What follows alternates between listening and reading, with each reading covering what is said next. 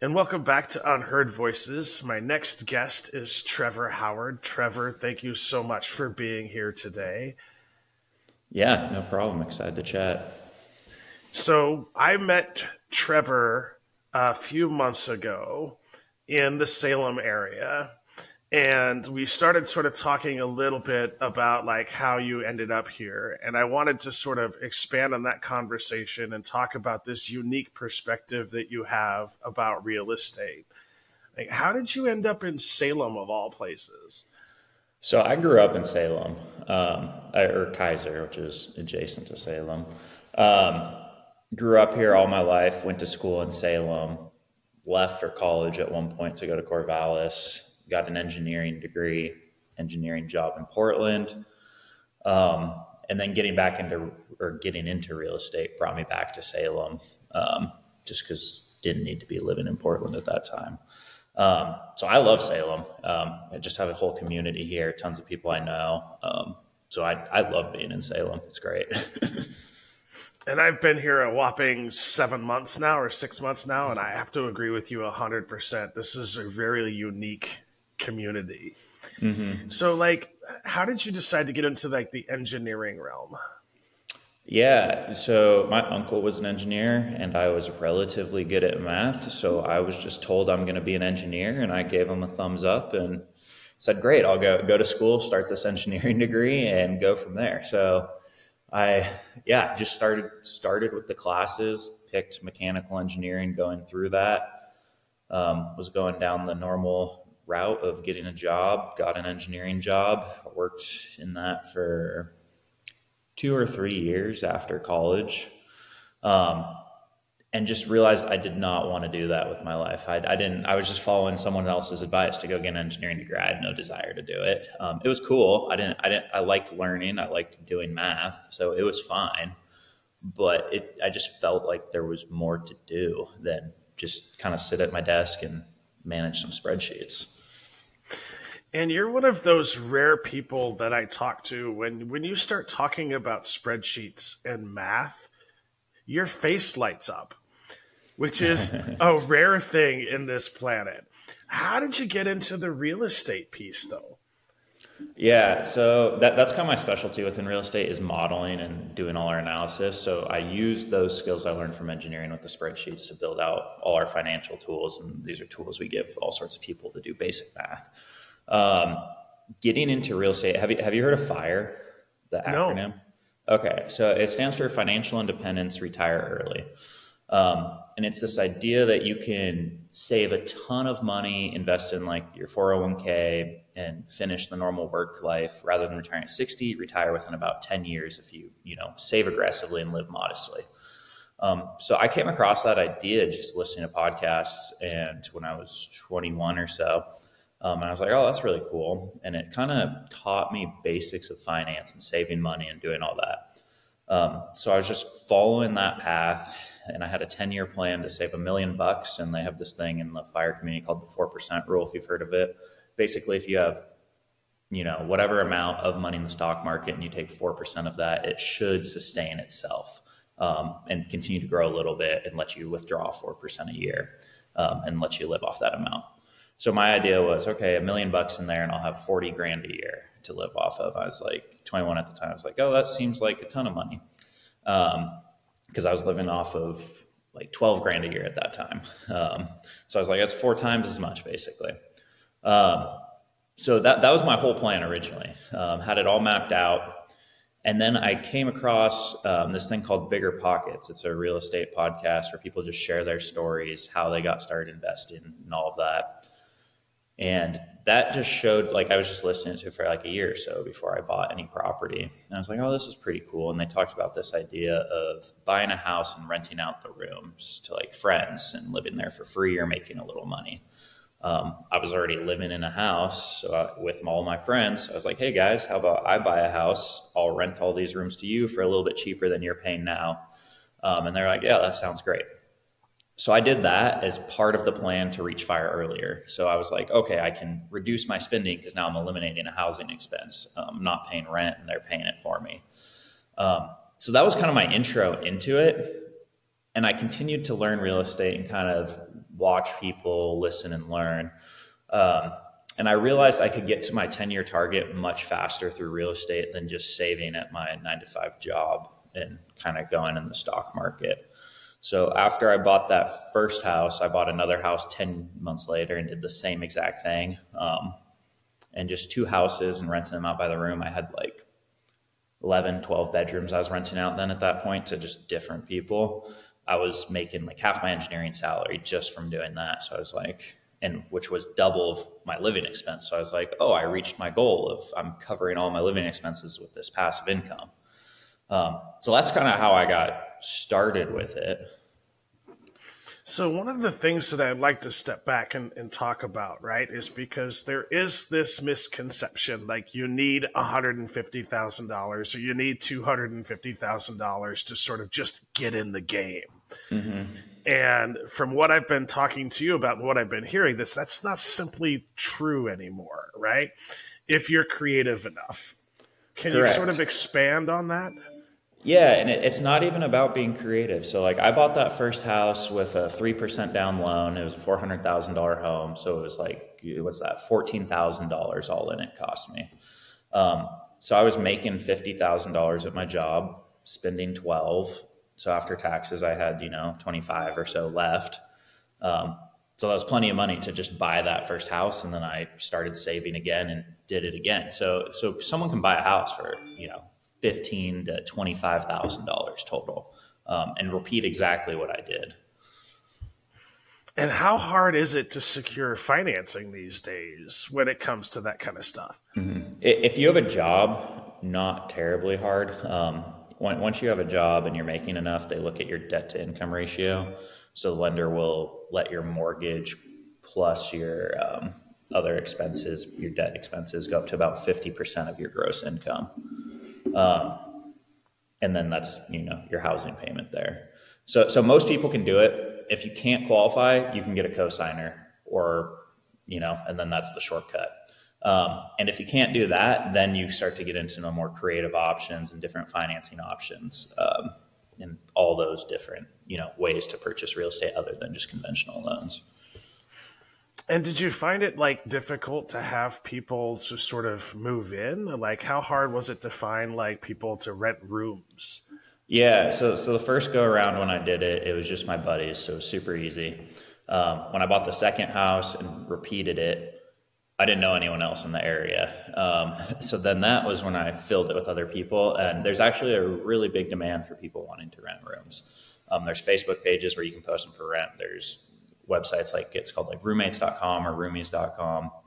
And it's just people who don't want to pay the full amount for an apartment, but want a clean, nice place to live and some shared, utilities. And it's pretty easy. So I would fill the next house I bought, it was a 6-bedroom home.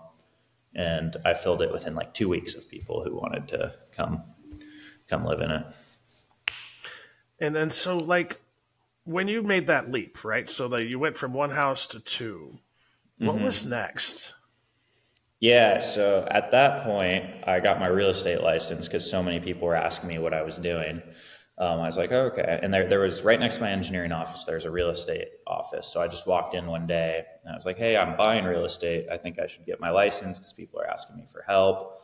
And so they helped me, got my license. And then I helped 3 people the first month, which would paid me half of my engineering salary for the year. And I was like, oh, wow, this is crazy. I didn't do any more for the next 8 months after that because I learned it's much harder than that.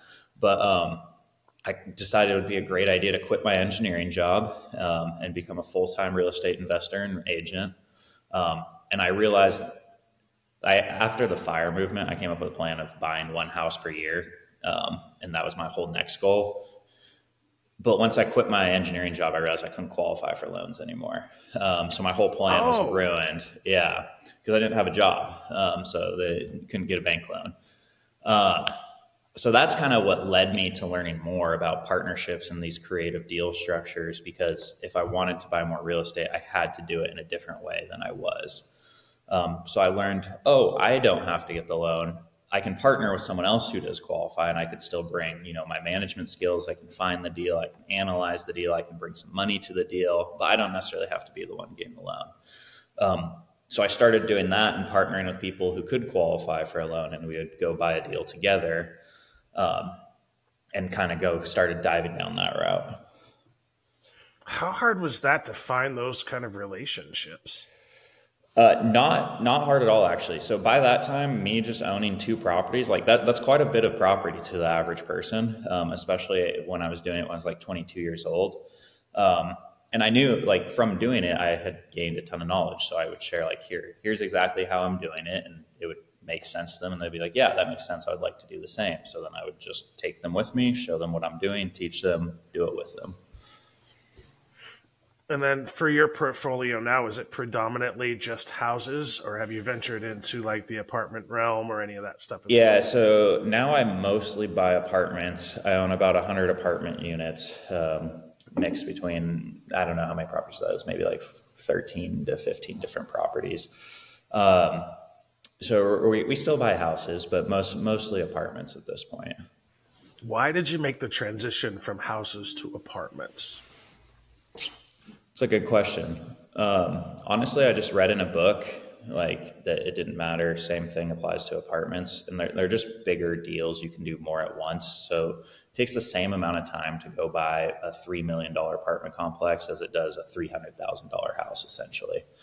So I just read it in a book that, like, hey, it doesn't matter how much credit you have, how much money you have, how old you are. Like, you can actually buy an apartment complex.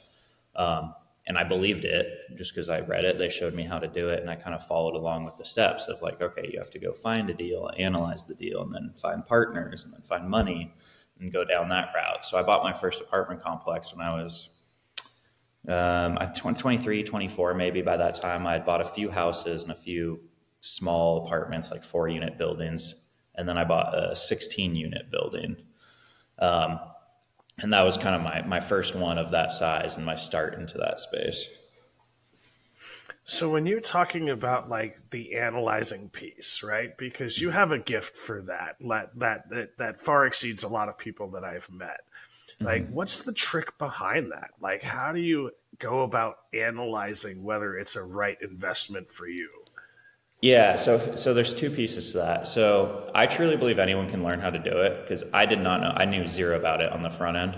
And again, I read it in a book, and the book said, go analyze 100 deals. And after you have attempted to analyze 100 deals, you will know how to do it by the end of that. So that's exactly what I did. And then I improved as I was doing it over time. Like, I didn't know what cash on cash return was to start. So I would, read the book. It gives you all the basics, and then be like, here's how you'd analyze it. Now practice it. So just from iterations of doing that, I've learned. And now it's become more complex where it's just pages and pages of spreadsheets. But your basic numbers you're running are like, hey, here's my cash on cash return or my overall ROI. So in real estate, you have 4 economic benefits. You have cash flow, which a lot of people have heard of. Then you have appreciation, which a lot of people have heard of. Then you have loan pay down, and then you have depreciation. And those are like the 4 ways you make money in real estate. Then you go apply math to that and see, here's my additional dollars invested. I can benefit through those 4 things with these assumptions, and then you're running some math based on that. So you said we used a term when you first started talking there. You said cash on Cash return, yeah. Explain that a little bit, because that's a term I've never heard of until this precise moment. Okay, perfect. So it's the same idea of your return on investment. Like, if you go buy $100 stock and it gives you $10 of return, right? Pays you $10 on a dividend or however it pays you. That'd be your $10 of gain divided by your $100 invested, 10% ROI, return on investment.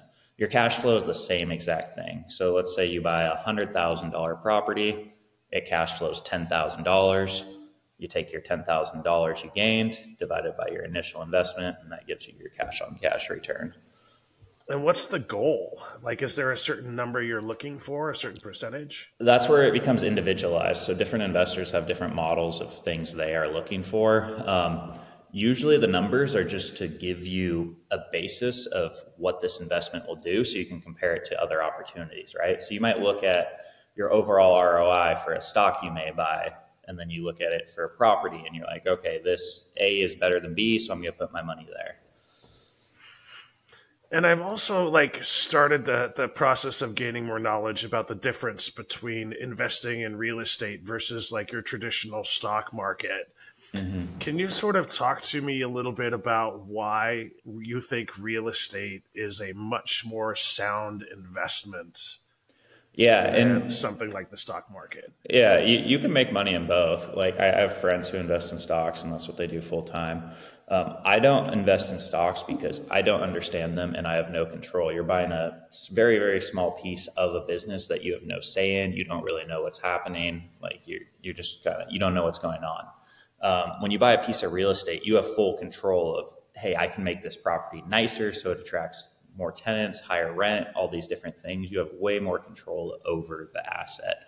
And the biggest part about real estate is you can leverage it. So how I mentioned, I bought that first house, a $400,000 home with $14,000 down. If that thing goes up by 3% in value, I get the full benefit of that $400,000. If I go put $14,000 in the stock market and it goes up by 3%, I make a couple $100. So when you're talking about apples to apples comparison, if you have that 3%, you can leverage it. When you mean leverage, you mean like getting an additional loan, getting additional Mm-hmm. financing, gives you other opportunities to invest that money. Whereas in the stock market, you're kind of stuck. You have those shares and you gain 3%, but you still are sort of, the only thing you can do with that is either sell or just sit. Yeah, that's the idea of it. And again, you can make money in the stock market if you have like, you go read all the reports and you're like, hey, this business is going to take off because I studied X, Y, and Z. Um, I just think it's much easier to do in real estate and more repeatable for most people. And then I think you can grow it larger as well if you really want to. And I hear from a lot of people, like one of the biggest fears about getting into real estate, especially like when you're talking about like the rental piece and being a landlord, there's a lot of stories out there about how Mhm. horrible it is to be a landlord and all of these really horrible experiences as a landlord. What do you say to folks that are sort of on the fence because they're nervous about just that landlord piece? Yeah, if you do it long enough, that will happen. You are going to have those problems. It's just learning how you deal with them. So when I started out, I didn't know you were supposed to screen tenants. So like one of the tenants I placed in one of my houses was just like, yeah, he just wasn't paying on time, doing all these things, causing a ruckus to everyone. And I didn't know like, hey, if I would have just screened him, I would have saw a criminal background history and all this different stuff that, would have showed it's not the best renter to have. So you can mitigate a lot of the risk just through basic screenings, and like there's companies that handle all that for you. Um, Other than that, you will have bad tenants if you do it long enough. It's just part of it, and you accept it and you bake it into your analysis. So we know, like, hey, 5% at any given time, we're assuming 5% of people aren't paying us, whether that's because we're fixing a unit and it's empty, or someone's just not paying us for whatever reason, and we're going through that process. Um, so it will happen, like, and it's just accepting that and knowing you will have to deal with it, and it is part of the risk. Most people, if you're just buying one house, you probably won't experience it, honestly. Especially if it's a nice house, nice neighborhood and all that. You're not going to have many problems and the odds are pretty low. But if you do it long enough, it is 100% going to happen. And then something else that comes up from time to time. So, like, if you're looking at like getting into the real estate market in that housing sort of realm, right? That first initial, like, you want to buy a house and rent out a bunch of rooms. Do Mm-hmm. you have to worry about zoning or any of that kind of stuff? Like, if it becomes a rental property, even if it's just a house? Yeah, not zoning in terms of a rental. Sometimes in different counties and cities, there's like, hey, if you can only put so many people per bedroom type of thing, or like only so many people can live in a house. And there's some regulations like that. But renting it out, no, there's not really like, unless you have an HOA, then maybe your HOA says like, hey, you can't use this as a rental or a short term rental, but that's even pretty rare. And even in those regards, you're going to know that before you get in, right? Correct. Yeah. Yeah. And so, like, if somebody does want to start down this path, like, what's the best place to start? Yeah. So we do a free class for everyone that's like an hour long of like, here's exactly how you can do it. And we try to jam pack all the info. So I recommend that like as an easy one. If you're in Salem, like coming to the meetup, like you come to, it's a great place to meet other people who are invested. And like that's, so before I invested, I used to go to all of those. And that's why we started the Salem real estate meetup, is because I just loved going there and I didn't own anything. And I would say, hey, like, I'm Trevor, nice to meet you. Like, what do you buy? And then they would tell me exactly how they did it. And I'd be like, okay, that's cool. Ask them all the questions and learn. Um, so those are great ways to go about it. And then it's just diving into books and podcasts. And all the information is free online and via books. You just have to go look for it. Hard part is there's so much real estate information, so many ways to invest. It can be overwhelming. Good thing for most beginners is they don't have not very much money, like no experience or anything like that. So they're typically starting out with like an owner occupied loan, buying a house and renting out the rooms. They're maybe buying a house, fixing it up a little bit themselves, or buying like a duplex, triplex, fourplex. You can do that with 5% down too, renting out the other units. And that's like a great intro. And then there's a few other combinations of things you can do for beginners that are pretty easy. Which does bring me to my next part of the conversation I want to have with you, because you started this very interesting and cool meetup place in Salem. How did you come up with the idea of coming up with this sort of event that you have every once a month? Yeah, so we started doing it just me and a few buddies. We were just like, hey, we want to get together once a month and talk about real estate. And then we had like people who wanted to come and whatnot, but we had like a table of 5 people. So we were like, oh, we don't even have enough space. Um, then we stopped doing that for a while because it was so hard with so few amount of people to consistently show up. And me and my buddy Alex, who helped start it, um, just wanted to put on like a bigger one and see who would come. So just one day we put it on Facebook and we said, hey, in 3 weeks, we're going to all get together. And if you like real estate, just show up at this spot. And we had like, I don't know, like 50, 60 people show up. And like all we did was post it in a few Facebook groups and share it on our feeds. And just, yeah, there's tons of people. I knew maybe like half of them. And then just whoever heard about it, people shared it, came, showed up. So we're like, oh, that was awesome. We're going to do this again the next month. And then we had like another 60 people show up. And then we were like, okay, we have all of these people showing up. We should probably like try to teach something maybe or give them value. So then we started calling speakers and we're like, hey, we have like 60 people showing up. Do you want to come talk and share? Like I would just call my buddies who invest and be like, you want to share how you got started and answer any questions they have? And then that just kept growing from there. So we used to do it at Venti's actually. But Venti's became too small. So then we moved to Chicha because we started getting like 100 people. To the last one, we just had like 140 at. So now Chicha's too small. So we just got a new event space that can now fit like 200 people. Oh, I didn't know you had a new space. That's awesome. We're Fresh about to off launch the presses. Hot off the presses. That's amazing. Where'd you find? Yeah, so we're doing on State Street downtown by the Cue Ball and the Sassy Onion. The Sassy Onion just bought the building next to them, and they decked out the event space. So that's where the next one will be coming up in March. So we got to launch that for the next one. That's awesome. And how do you find your speakers? That's the hard part. So so far I've been calling people I know and just asking them, and we fall a little behind. So sometimes I'm like, oh crap, like coming up in like 3 weeks, I need a speaker. So I call a bunch of people like, hey, do you know anyone who wants to speak? Do you know anyone who wants to speak? Because we bring pretty high quality speakers who own quite a bit and like have a big wealth I of can knowledge. attest to that.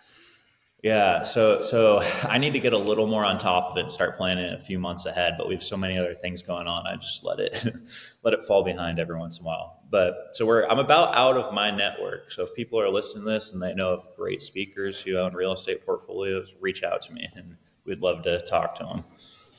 You got it. So what are some of the other things you got going on?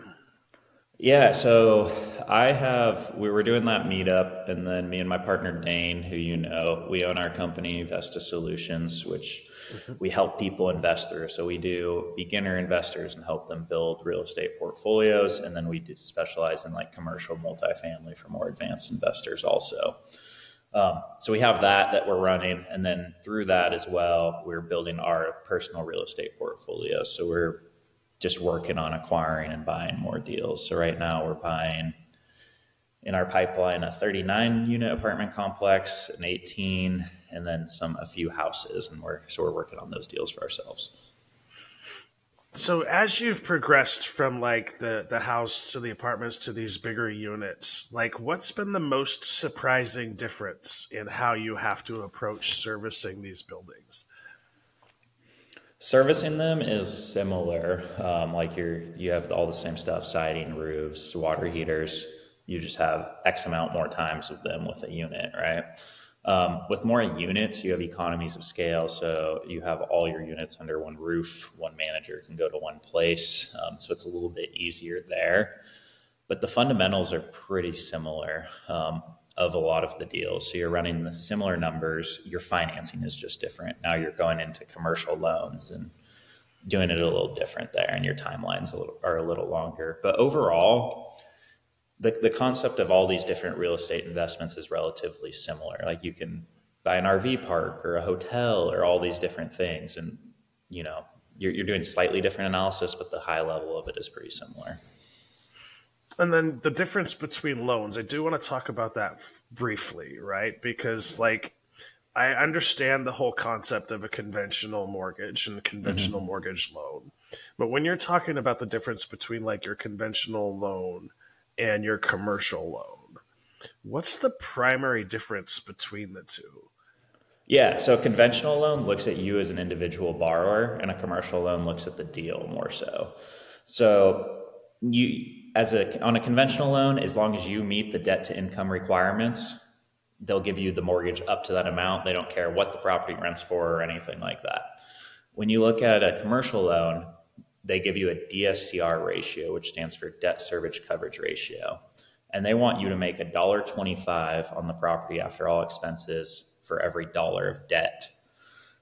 So that ratio changes depending on the loan amount, because if the loan amount's higher, your debt payment goes higher. So if you don't meet that ratio, they lower the loan amount they will give you on that specific property.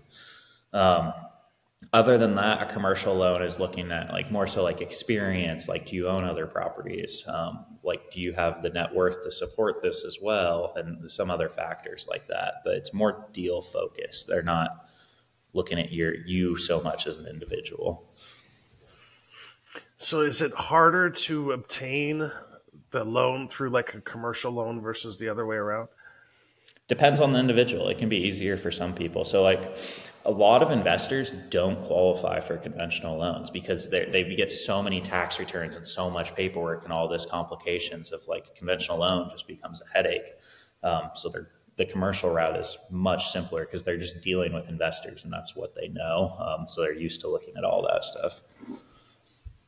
And then is there like a general rule of thumb about like, so like what's the entry level, right? So how much do we have to have sort of like, how do you get into that commercial loan space, if you will? Like what's the barrier to entry there? Probably net worth for most people. So, and that's where coming in and partnering on a deal makes sense. So the first apartment complex I bought was $2.4 million and I bought that with partners. So I didn't own the whole thing. But I didn't have 2.4, or our loan amount, I guess, would have been 1.8 million or so on that. I didn't have $1.8 million net worth or any experience to get the loan. So I brought in partners who did, and they could qualify for the loan. And now I gain a little bit on my balance sheet so I can qualify for a little bit more of a loan next time. Oh, interesting. So how do you find like partners then? Like, is that sort of like the key? Like, cause like, I know a lot of people that want to get into this space, but it's like, it's kind of confusing. It's sort of built in a way to where it's like, it sort of keeps your traditional person out unless they do the research and sort of know somebody like you who can sort of help talk them through this. Like, what's the best approach to like get 5 buddies together and just kind of go in on a space kind of thing? Yeah, that's one route you can definitely go, and that works. How I did it was I tried to add value to people who I knew who were already investing. So what I did was I found that apartment complex deal and structured it, and it was a good enough deal they wanted to invest in it that they would go use their loan for it. So when I did that first deal, I was just writing letters to apartment owners saying, "Hi, my name's Trevor. I just graduated from Oregon State. Here's a little bit about my story. I saw your building at this address and I just wanted to talk to you and see if I could possibly purchase it. And then, like 3% of those people that I wrote letters to maybe call me back and say, thanks for the letter. No way. But no. And then one guy's like, yeah, I would talk about selling it. Like, let's talk more, which kind of rolled me to that point to where I had the deal.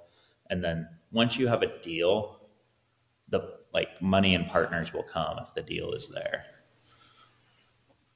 And you said, you sent a letter with a part of your story. What was the part of your story that you highlighted to get people to sort of write you back or call you back?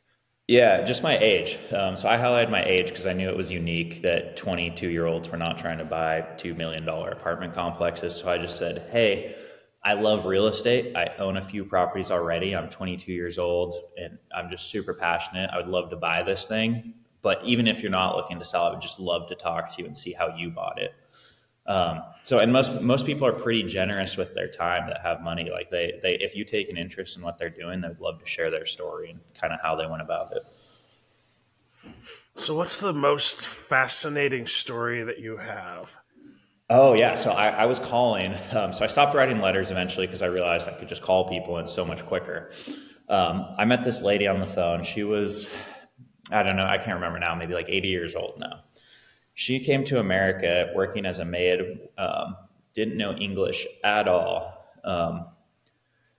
making below minimum wage. I think she came in as a legal immigrant maybe or something. I don't know because I can't remember. It's been like a year since I talked to her.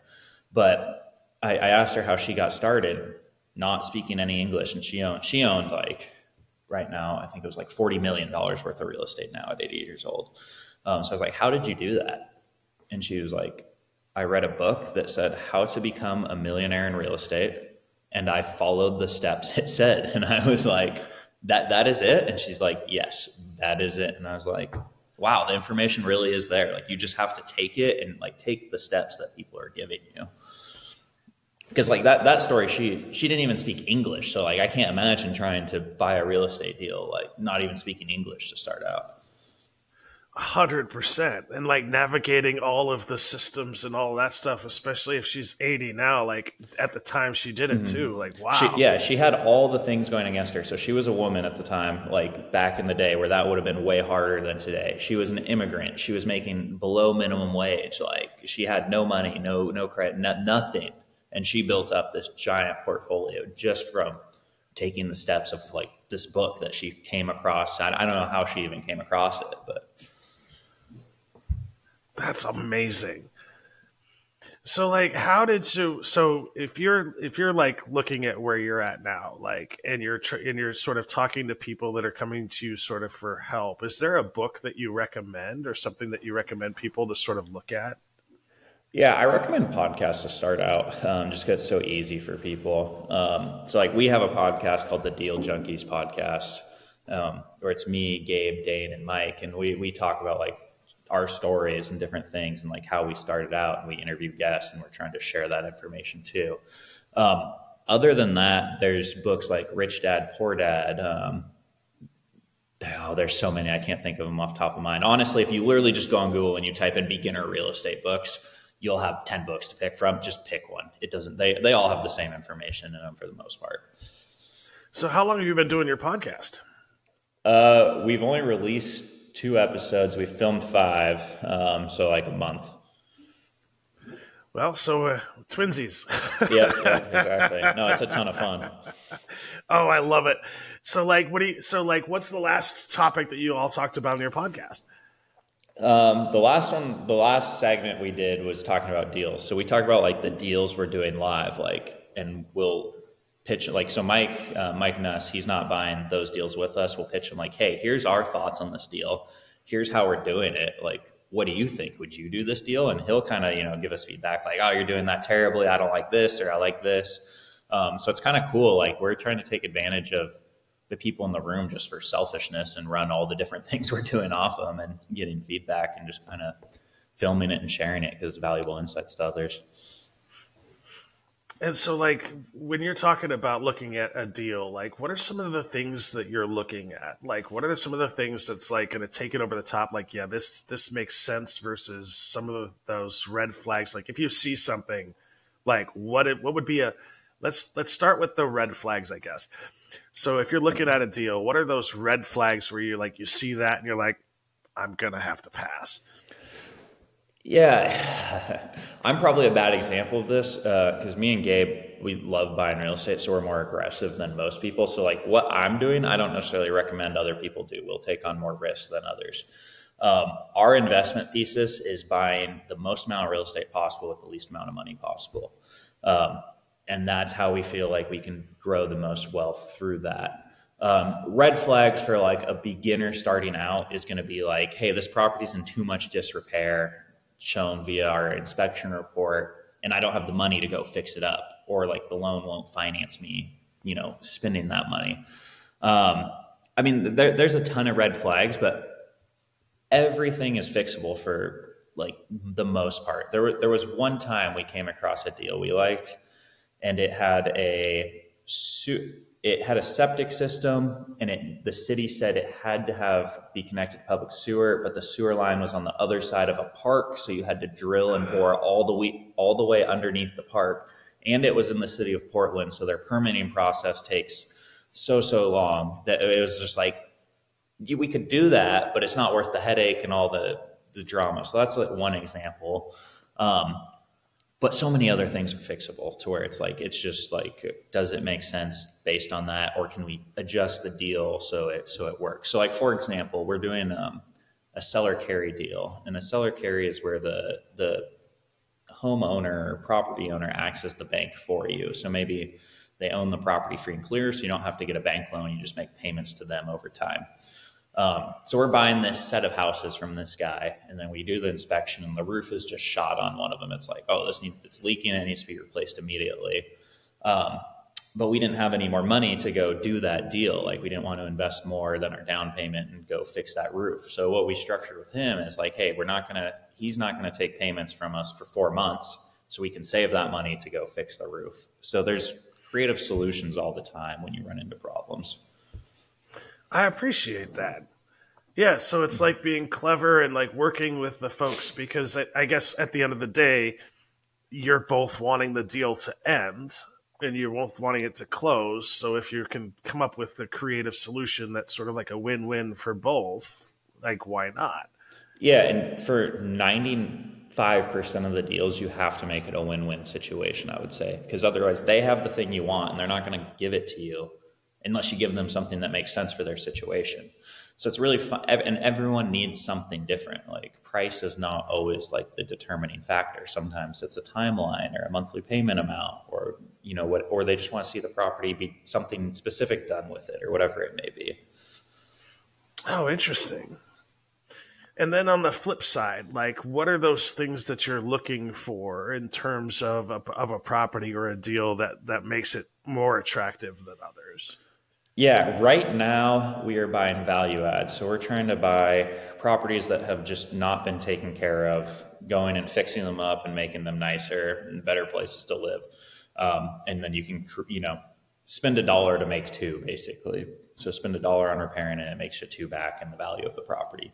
So we're looking for those. And then we like deals that are more creatively structured where the owner does want to carry. So a lot of these people own a piece of property, they self-manage it maybe, but they don't want to deal with the tenants anymore because it's work. They're fixing all the stuff themselves. They don't have management. They're doing whatever. So they want to collect their passive income still, but stop doing the work. So we love to buy those properties where we're like, hey, we will pay you monthly rather than us having to get a bank loan. And then, you still collect passive income. You don't have to sell this fully, pay all your taxes. So we love those deals because we get to come in with less money typically. And then in terms of like how is a structure of a commercial loan different than the structure of a conventional mortgage? Yeah, so a conventional mortgage, typically you have a 30-year life cycle of it, and you just pay down the loan over 30 years, and then you own the property free and clear. In a commercial loan, typically they only give you 5 to 10 years. So they'll have a 30-year pay down plan for you. So it's not like you have to pay it all back within 10 years. You're still on a 30-year payment plan. But at year 10, they say, hey, you either have to sell, refinance this property, or get it, do whatever you're going to do. So you're getting a new loan at that point, possibly, or selling. So it's still like broken out. So just like you have a 30-year mortgage, but the terms are like every 10. Yeah, they have. So you can commercial loans sometimes do shorter. It's called amortization schedule, and that just shows how your principal is paid back over time. Commercial loans do 30 years. They sometimes do 25 though, so it's typically 25 or 30. Your conventional loans are typically 30. Sometimes people do 15 if they're trying to pay it back quicker. Um, Sorry, what was your question? So like at that 10 years, so at that Oh, 10 yeah, year yeah. spot. Yeah, so in commercial they have what's called a balloon payment. So like they're at that 10 years, the rest of the loan balance is due. So it's just a hard cutoff partway through your loan, basically, and that's anywhere from 2 to 10 years, depending on the loan type you're doing. Sometimes you can do longer ones too, but typically 5 to 10 for most commercial loans. And then at that 5 to 10, you said that balloon payment. So basically at the end of the 5 years, you do have to do that whole, and how easy, I guess, is it to refinance at that time? So that's where the risk is involved. It depends on like where interest rates are at because you're looking at that debt service coverage ratio. So like let's say you bought a property at a 5% interest rate, right? And you didn't improve anything about the property and the money you're making on the property is the same in 5 years, but interest rates are 7%. It's going to qualify for less of a loan. So, and your property isn't going to be worth, as much. So if you're mapping it out correctly and paying down the loans and you have a 10-year fixed rate term, over 10 years, you pay down 18% of principal. So if your property is worth the same as it is today in 10 years, which is a pretty safe bet, you'd only have to bring in like 7% if you wanted to refinance. Sorry, that's if it went down in value. You already put your money in on the front end, so you would just be fine in that specific scenario. Right, because the reality is that the chances of the real estate market going down in value is pretty slim to none, right? Over a long enough time horizon, I believe so. Over short cycles, you definitely have dips. So, like, perfect example of this going poorly.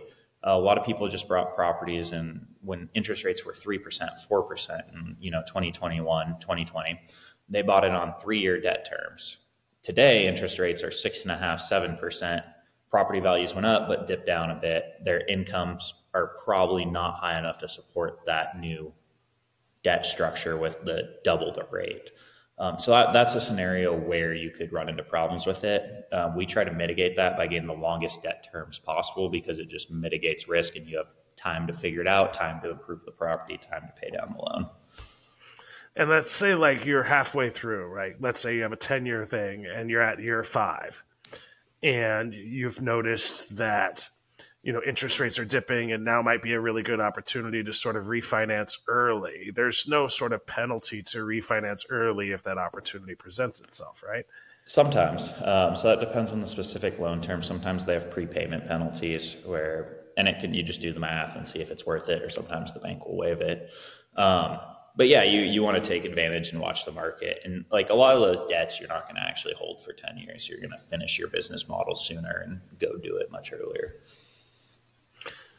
So can you tell me a little bit explain what you just talked about? So what you just said. The prepayment penalties are not holding it for the full Yeah, life they're cycle. not holding it. What do you mean when you say you're not holding it for the full life cycle? Yeah, so like let's say your business model is to go, you have a 10-year loan and your business model is to go fix this whole thing up over the next 6 years, but you finish it in 4. So now you have the value you need and maybe interest rates have dipped, so you'll refinance it 4 years in rather than hold it for the full 10. So yeah, you know your target and what you're doing with a property usually beforehand, and then know how long you think it will take, but then you try to get the longest term debt possible every single time because, for example, like in 2008 when the market crashed, right? That'd be an unfortunate time to have to go refinance a loan if you had short-term debt. But even if you look at like the cycle of real estate in 2008, if you look at 2008 and you bought at the peak in 2008 and you had 10-year debt and were able to hold your property that whole time, you're fine. I get you. Okay. It's starting to all kind of make sense, which is awesome because I'm usually not the best at the financial piece. So I really appreciate you sort of breaking this stuff down for people to understand it. Yeah.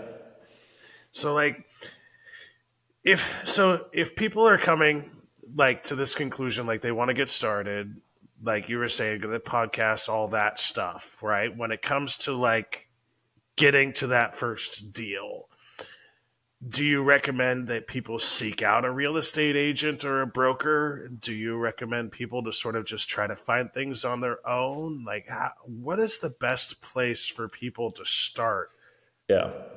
to Yeah. get some more help and information? Yeah. Having professionals in that industry who are doing what you want to do is key. So like that's why we're so specialized in what we do. We help people invest because we are investing ourselves. So we have all the information for them. So finding like a real estate agent who owns a few rental properties to help you out is really important. Because if you find there's tons of real estate agents all over. If you find one who just sells houses and doesn't own any real estate, they are going to have no idea at all, like anything about investment properties. So just finding someone to help you out who even like owns 2 properties, 3 properties, they're going to have a wealth more of knowledge than your average person. So I'd recommend that, and then getting pre-approved. If you find a real estate agent, they're going to walk you through the whole thing and down the process. But basically, you're going to find them, you're going to get pre-approved, and then you're going to start analyzing deals. And then once you get comfortable with knowing what you're looking for, you start making offers and then go through the sales process from there. So I'm going to throw a question that's sort of out of left field, right? Okay. Just because like it's one of those things that drives me absolutely up the wall. When people are looking at real estate and they decide not to buy a property because of a paint color. Mm-hmm. Could you talk to me about why that is a bad idea? Yeah, I would look at the numbers. So I would see what the home price difference is for a different paint color and how much it costs to paint. So like that drove me crazy. When I was a beginner real estate agent, I wasn't just doing investments. I was just doing whoever needed help. And I ran into that problem all the time where someone would want to pay $50,000 more for a home because it had XYZ paint color. And I was like, it costs like 10 grand to go paint this other one, right? And I just couldn't comprehend it.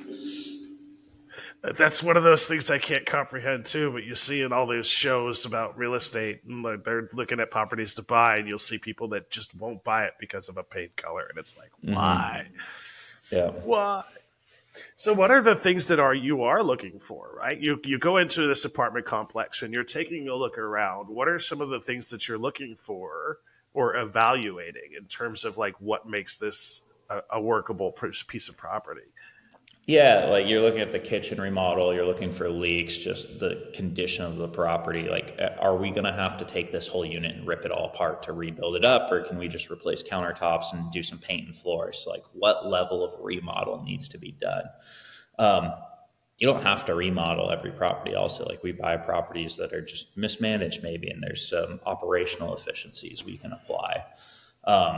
But it's really like you learn from doing. So me going through and looking at a property now, I can be like, oh, okay, this will take about $15,000 to turn this unit because I've paid for so many of them now at this point.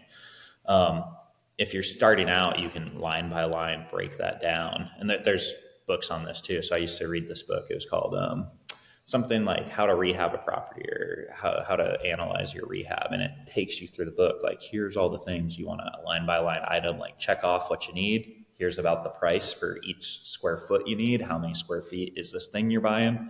And you'll get like this estimate range. Other things you can do is just get bids from contractors where it's like, go get 3 bids, compare them, and you'll get an idea of what stuff costs. And is it common to sort of reach out to contractors before the deal is done just to sort of get an idea or? Yeah, if you have a good relationship with a contractor, that's huge. Someone you know, like, and trust, and they can come walk the property with you and be like, hey, this is what I'm seeing. Here's the things you can fix. A contractor typically knows a lot more than an inspector if they're a good one because they're the ones actually diving in and doing all the work. But yeah, getting an inspection report and then having a contractor look at some of the stuff too is always a good option. And actually, it brings up a good point, right? Because there's a huge difference in the types of inspectors that you can get and the type of inspection report that you get. Is there a certain kind of thing that you're looking for in your inspections? Like, do you want your inspector to be like, would you rather pay a little bit more for somebody who's really more thorough? Like, how important is the inspection report? Because I learned the hard way about how important it is, and I just wanted to hear it from you about what your thoughts are. Yeah. So, for example, we had an inspector we used to use who wasn't super thorough. He got on the roof and he said, "Thumbs up, this roof looks great." That roof was leaking a week later and had dry rot everywhere, and it was terrible. So having an inspector who knows and can point that stuff out to you is huge. I would say most inspectors I've seen are relatively okay and have an idea, and they'll point stuff out and be like, "Hey, I don't know about this one. Ask someone who's in that field about it." Realistically, though, they're not going to catch everything. You're just hoping, like you're just paying $500 to catch enough to cover your $500 you spend. They're not going to catch everything, and every deal you buy is going to have stuff come up later because stuff just deteriorates over time. It's just helping you mitigate risk, but you can't mitigate it all. And then do you recommend like a certain percentage in your portfolio sort of as a standby or reserve to help offset the costs if those sort of construction needs arise?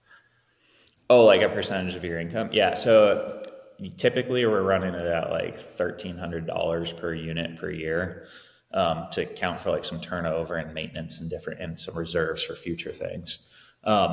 It's kind of property dependent, and that's where underwriting comes into play. Because if you buy a brand new property, you're going to run it at like a 25 to 30% expense ratio. Where if you buy something that's quite a bit older, it might run at like a 45% expense ratio or so. Just because things are older, breaking more frequently. And what do you mean when you say 45% expense ratio? Yeah, so you look like, let's say you're making $100,000 in total yearly rents on this property. If you have a 45% expense ratio, 45% of that rent would go to paying all your expenses. So like your taxes, your insurance, your repairs, maintenance, management, utilities, and all that stuff. So in that case, it'd be 45 grand. And do you find it's better in those instances where you have those old buildings to sort of remodel and re-improve as you go? Or is it actually better to sort of maintain, or I guess it depends on preference, right? Yeah, it depends on preference and your business model. So, like if you want to go, it's just such a case by case scenario, and how your debt is structured and what you're doing and how quick you want to do it. So typically, if you have a mismanaged property and it's super low rents and it's just we've bought some things that cockroaches and rats and all, like I can't believe they're treating the property like this, like not providing heat. It's like in those, It's like you got to go fix the whole, like you have so much work to do. You got to fix the whole thing up, and it makes sense to do. But yeah, it's a little bit case by case because some of them are like, hey, it's outdated, but it's completely livable, clean. Like it's just 90s vintage, like it's just old. And those are like, okay, we're just gonna wait until this person wants to move out, and then at that point we'll go fix everything up and update it and remodel it. I appreciate it. So it looks like we're coming up on our time. Right on. I really enjoyed our conversation today, Trevor. Cool, Sean. Yeah, great chatting with you too. I would like to do this again. Yeah, no, I'm happy to talk whenever, and I'm sure we'll talk more about your other stuff. What did I miss? What didn't I ask that you want to include before our time concludes? Oh, dude, we could go on for hours about real estate, so I don't want to waste too much of your time here. But you're never wasting my time, my friend. You are never wasting my time. Yeah, I appreciate. So I'm going to throw some stuff out there, right? I appreciate how well you are able to sort of break down real estate in a place where I can understand it, right? Because before I had conversations with you, I was clueless to about all of this stuff. And the way that you're able to sort of take these complex ideas and bring them into like a natural conversation where we can actually talk about this stuff is pretty awesome. So I really appreciated the opportunity that you came in and actually do this for others as well. Yeah, no problem. We do it all day, so we love to talk real estate. So how can people get in contact with you? Yeah, you can check me out. You can find me on Instagram, Trevor Howard, THOW5, I think is the tag on there. You can find our podcast on all different platforms, Instagram, Facebook too, Deal Junkies - a real estate podcast. And then we have the Salem Real Estate Investor Group. We have a Facebook and Instagram page for that. And if anyone wants to come hang out with us, we're there first Wednesday of every month. You'll see all the events posted. Come ask your questions and hang out with people if you want to learn. and I would highly encourage folks to attend that meeting. It is awesome. Yeah, it's a fun time. Thank you, Trevor. I appreciate it. You have a wonderful afternoon, and we'll talk soon. Cool. You too, Sean.